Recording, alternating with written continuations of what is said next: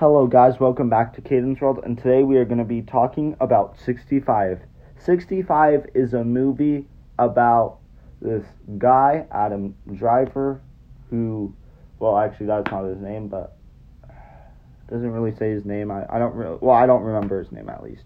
About this guy who basically goes back, or actually I can't even say anything. It's like this thing about dinosaurs and meets future. Really good. It's actually really surprisingly good. I thought it was going to be kind of bleh, but it was really funny, or not funny, just like really good animation, kind of scary, but it was really good. I recommend you guys go watch it, and see you guys next time on Caden's World.